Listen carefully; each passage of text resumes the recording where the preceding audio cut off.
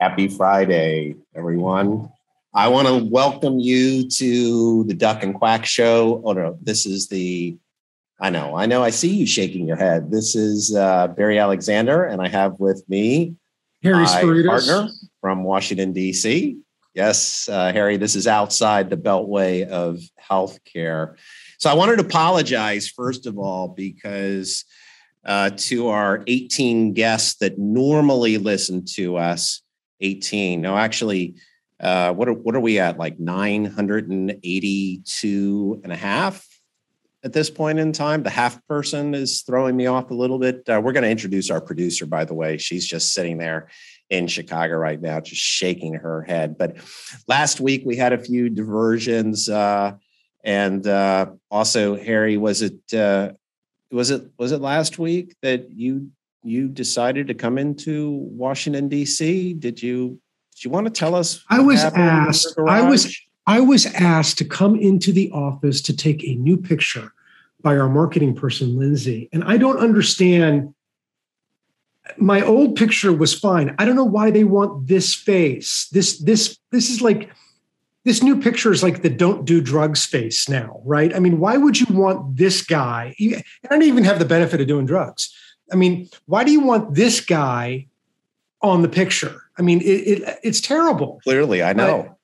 But yeah, I went in to get a new picture, and I ended up sideswiping. Just a little note. Swiping my pickup truck on the way into the pickup truck. You drive a pickup truck in Washington, D.C.? I have a GMC Sierra Denali pickup truck, turbo diesel. I got rid of my Tesla and got that. And it's kind of funny. I mean, here I got rid of a Tesla when gas prices, started going up, which, go figure, my luck. But anyway, yeah, that's what I'm driving. All right. Well, I've got nothing going on in my life, so it's all good, Harry. Well, I heard something about ducks. Oh God. Ay. Okay, so all right. Here's the deal, Harry. We live on a pond, and my wife decided, God, I love her. She decided that we were going to raise waterfowl to add back to the pond. And I don't know if any of you have tried this out, but you order ducklings and they come in a box. I think we ordered a dozen, and they come from California, and we live in Raleigh, North Carolina these days. And the Postal Service calls you, and the boxes, and you can't really see this box is about 16 by 16, and these little ducks are inside there. So we raised them from these small little ducklings in our porch in those 60 to 80 gallon tubs and crates, and they kept growing and growing. I think at one point in time we had 8 of them attached together, and finally we released them to the pond. They're fully sized ducks with the hope that they would fly away. There's only one problem. They quack at night to be fed. They quack in the morning. Sinead, I'd like to introduce our producer here, Sinead McGuire. Do you mind just introducing yourself? Sure. Sinead McGuire. I'm actually in the Denver office, Barry, not Chicago. Oh, so bad. The Rocky Mountains. And it's a pleasure working with Harry and Barry every week running these podcasts. Oh, you should see her. She's smiling and lying. Sinead, I wanted to know, can we post pictures somehow on the website? Is that even possible?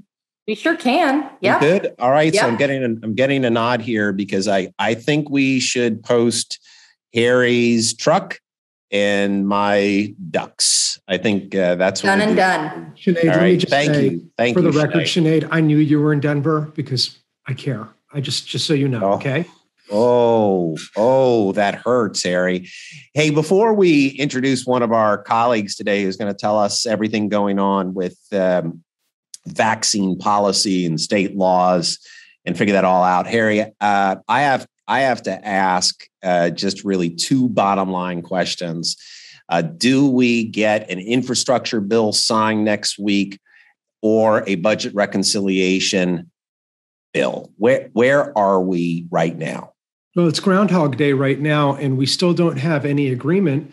The senator from Arizona, Kirsten Sinema, and the senator from West Virginia, Joe Manchin, are still holding to their guns and holding strong in terms of where they are. Kirsten Sinema has come out and said basically that she's not in favor of raising corporate tax rates and taxes in general. Obviously, the environmental and Green New Deal issues are big issues for Senator Joe Manchin and the state of West Virginia. So we're still in a holding pattern here on this thing, and seems to be at a holding pattern for some time to come. Now, there is one thing that I think we need to keep in mind, and that's the debt ceiling issue, right? So Minority Leader McConnell had made a deal to extend the debt ceiling until December. And that, to me, is the ticking time bomb, right? That's like, that ticking time bomb that, in the beginning of December, they're going to have to do something because that debt ceiling is set to expire. And that is, the clock is ticking, and we're already almost into November. I mean, it's October 22nd now. And it doesn't seem like there is an end in sight at the moment. So there's been a lot of talk in DC about the prospects of cutting back the amount of the budget reconciliation, 3.5, maybe to 2.5. If there's a scale back, since we talk a lot about healthcare policy, do you see expansion of Medicare, dental, optometry? You see those getting kicked or not? These issues are all still on the table right now. It's a question of how do you pay for it. So right now, I think we talked about on an earlier episode some of the budget tricks that go on, right? I mean, in terms of letting the program sunset so that it doesn't cost as much, but once the benefit is there, it puts the onus on a new Congress to have to keep that benefit going. Right? Are you saying that there might be never sunsets, even though it's in statute? Tricks in Washington, D.C.? What are you talking about? But these things are all still in play, Barry. I mean, everything is still very much on the table. It's a question of how do you get there and what the price tag is going to be at the end of the day. And I'm hard pressed right now to see something happening next week, but time will tell.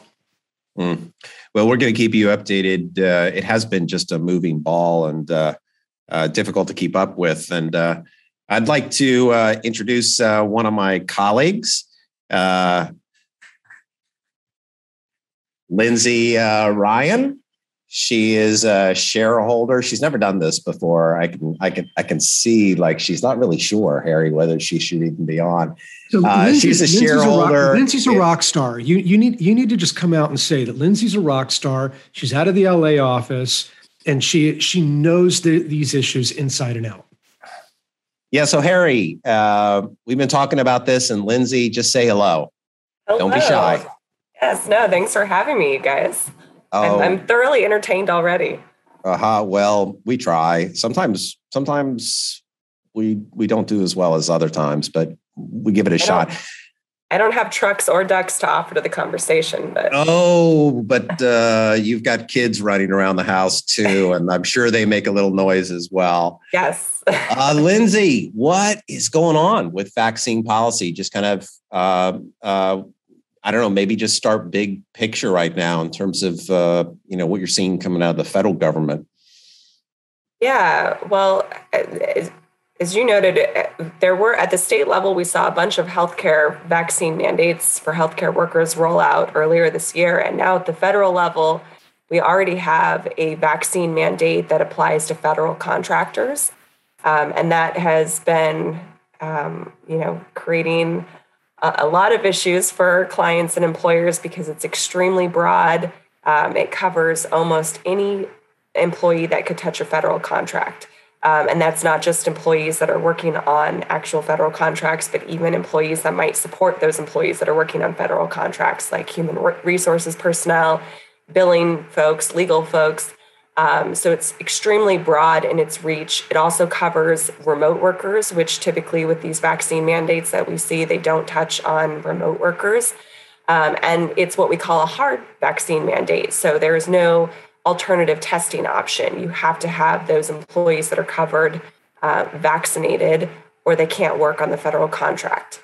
There are the legal exemptions for religious reasons and medical reasons, but beyond those exceptions, you have to have all employees touching those contracts vaccinated. What has not yet come out and what everyone is waiting for right now is the OSHA emergency temporary standard, which will be a vaccine mandate for large employers, any employers with 100 or more employees. And so that's going to impact a lot of businesses and a lot of employees around the country. That was just recently, I believe it was on October 12th, went to the White House, the OMB. And so that is currently under review. We haven't seen the rule yet, but we expect that imminently, and that will impact a lot of folks. So you want to say something, Harry, and I can see that you've been thinking. I've been thinking. It's unusual to see you actually think through things. I know it is, but I guess my question, Lindsay, is when you are talking to private employers and the like, how are they reacting to this? What are some concerns that you're hearing right off the bat about how to implement these policies, I suppose? Yeah. It's been a mixed bag. For a lot of our employers, and especially healthcare employers, they adopted vaccine mandates early on. And so I think from their perspective, there was kind of a sense of relief when the federal mandate came out, because for all of the fear about legal challenges targeting their vaccine mandates and pushback from employees, they felt like there was some support and position that, on which their vaccine mandate could stand now. But I would say by and large, the more common response I'm getting is sheer panic in trying to figure out, especially for large employers, how to go about implementing this policy for large employee populations. And part of the concern, I mentioned a hard mandate before. The OSHA ETS that is coming out will require what we call a soft mandate. Again, well, you used a fancy acronym. You got to go back and say it and explain it. Sorry, I don't mean to cut you off. No, certainly. And I will do that. So please do catch me if I throw out an acronym. The OSHA emergency temporary standard that's coming out is the large employer vaccine mandate, which I'll try and refer to as the large employer vaccine mandate. That is the rule that has not come out yet, but we're expecting to come out any day now, and which will impact all businesses with 100 or more employees. Unlike the federal contractor mandate, which is what we call a hard mandate, where you have to vaccinate, there's no testing option, the large employer vaccine mandate will be a soft mandate. At least the bare minimum requirement will be a soft mandate, where all employers will be required to ensure that their employees are either fully vaccinated for COVID-19 or that they're submitting to weekly testing. So there will be two options. And on the one hand, that makes it a little bit easier because a lot of employers are very fearful about staffing shortages, especially in the healthcare industry. If you have large employee populations that don't want to get vaccinated and are opposed to vaccination for a variety of reasons, they're going to be put in a position to either, think about terminating those individuals or placing them on some type of leave of absence, or they have to worry about employees walking off the job. With a soft mandate, there's a little bit more flexibility because for those employees that don't want to get vaccinated, they can just choose the testing option. But from the employer's perspective, that's a huge administrative burden because now you have to ensure that all of those employees are getting tested weekly, that you're collecting those test results, that you're maintaining them confidentially, that you're figuring out what your obligations are to cover the cost of testing, for the actual cost of the test, but also the time spent for that employee to go and get tested, traveling to the test site, having the test administered and traveling back from the test site, and whether you have to pay the employee's wages during that time. And if you're doing a hard mandate, you have to really be thinking about how do you field all of the accommodation requests that you're going to be getting for religious grounds and medical reasons. Yeah, that was, and I don't mean to cut you off. I was going to ask you earlier on, talking about these exemptions, and this is very serious. The religious exception, okay, will OSHA clarify that? Is there any place that employers look to figure out how to implement that kind of exception? Yes. So the religious exemptions are required under Title VII, and the medical exemptions are required under the ADA. And there is a very specific framework for how you have to consider those accommodation requests and how you engage in the interactive process with an employee, and then how you make decisions about whether to grant the accommodation or deny the accommodation. And what the OSHA large employer vaccine mandate will likely provide is that employers have to ensure that everyone is either vaccinated or tested. And if an employee needs an exemption from that requirement, the employer can and should consider all legally required exemption requests. And that would be those exemptions that might be available under the ADA and Title VII for religious reasons and medical reasons. Earlier this year, the Equal Employment Opportunity Commission, the EEOC, had issued very helpful guidance for employers who were voluntarily choosing to issue their own mandatory vaccine policies, separate and apart from what the federal government is now going to require. And the guidelines there for religious exemptions is that employers should interpret religion very broadly.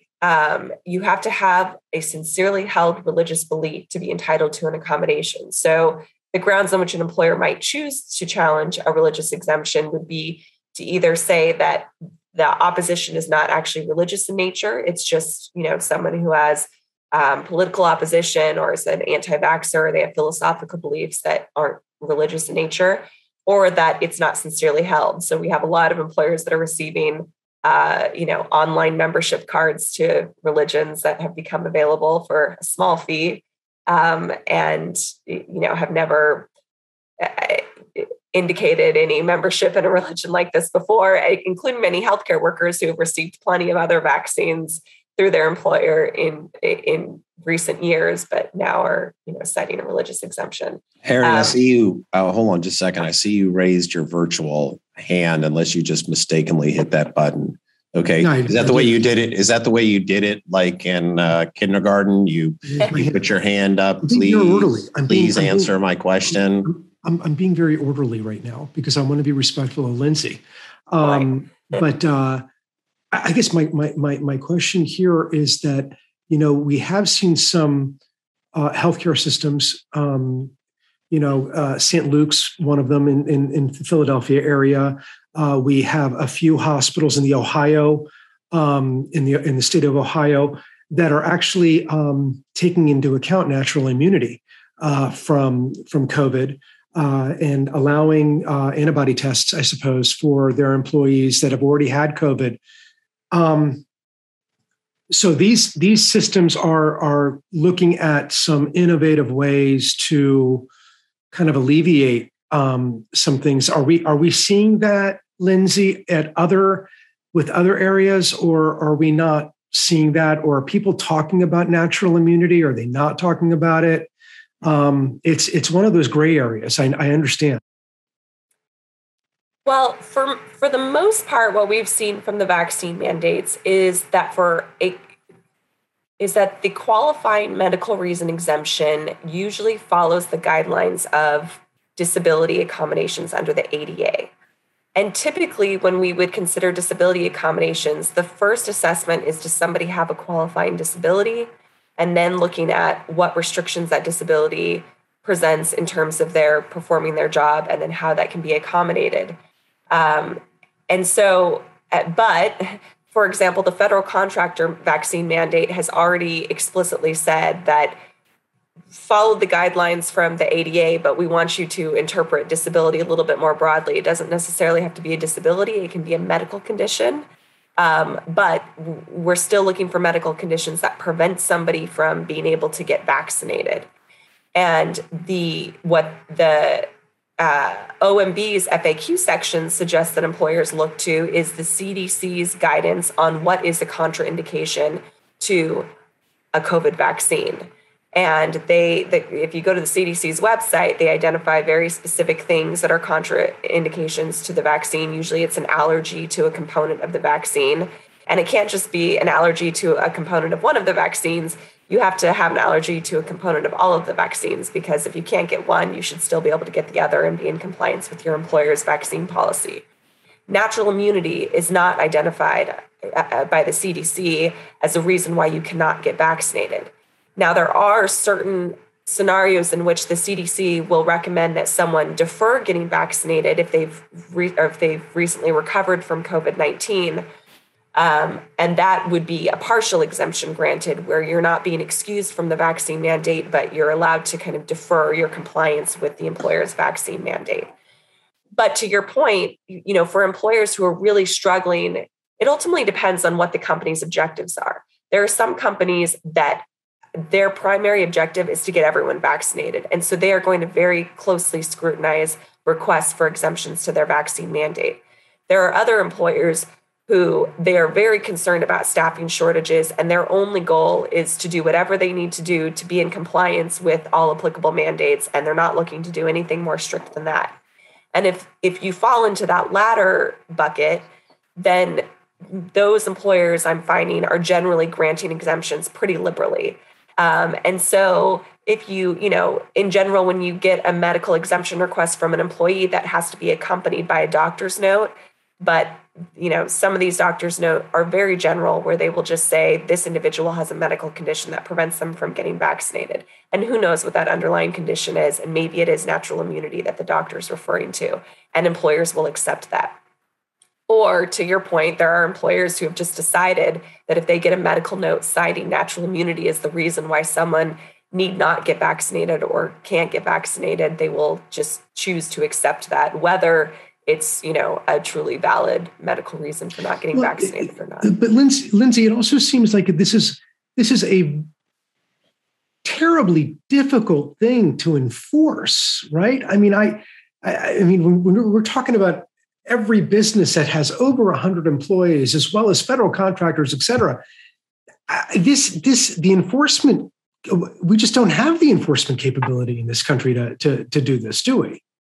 I mean, 100%. And I think that has been true even at the state level, where the first thing I'm hearing from businesses is they say, well, if I don't comply, what are the penalties and who's enforcing this? And what's the likelihood that anyone's going to enforce this? Because if you're telling me that I'm going to get hit, maybe potentially with a $1,000 fine for any employee that's not in compliance, I'm much more scared that I'm not going to be able to have, caregivers serving patients or nurses in my hospitals.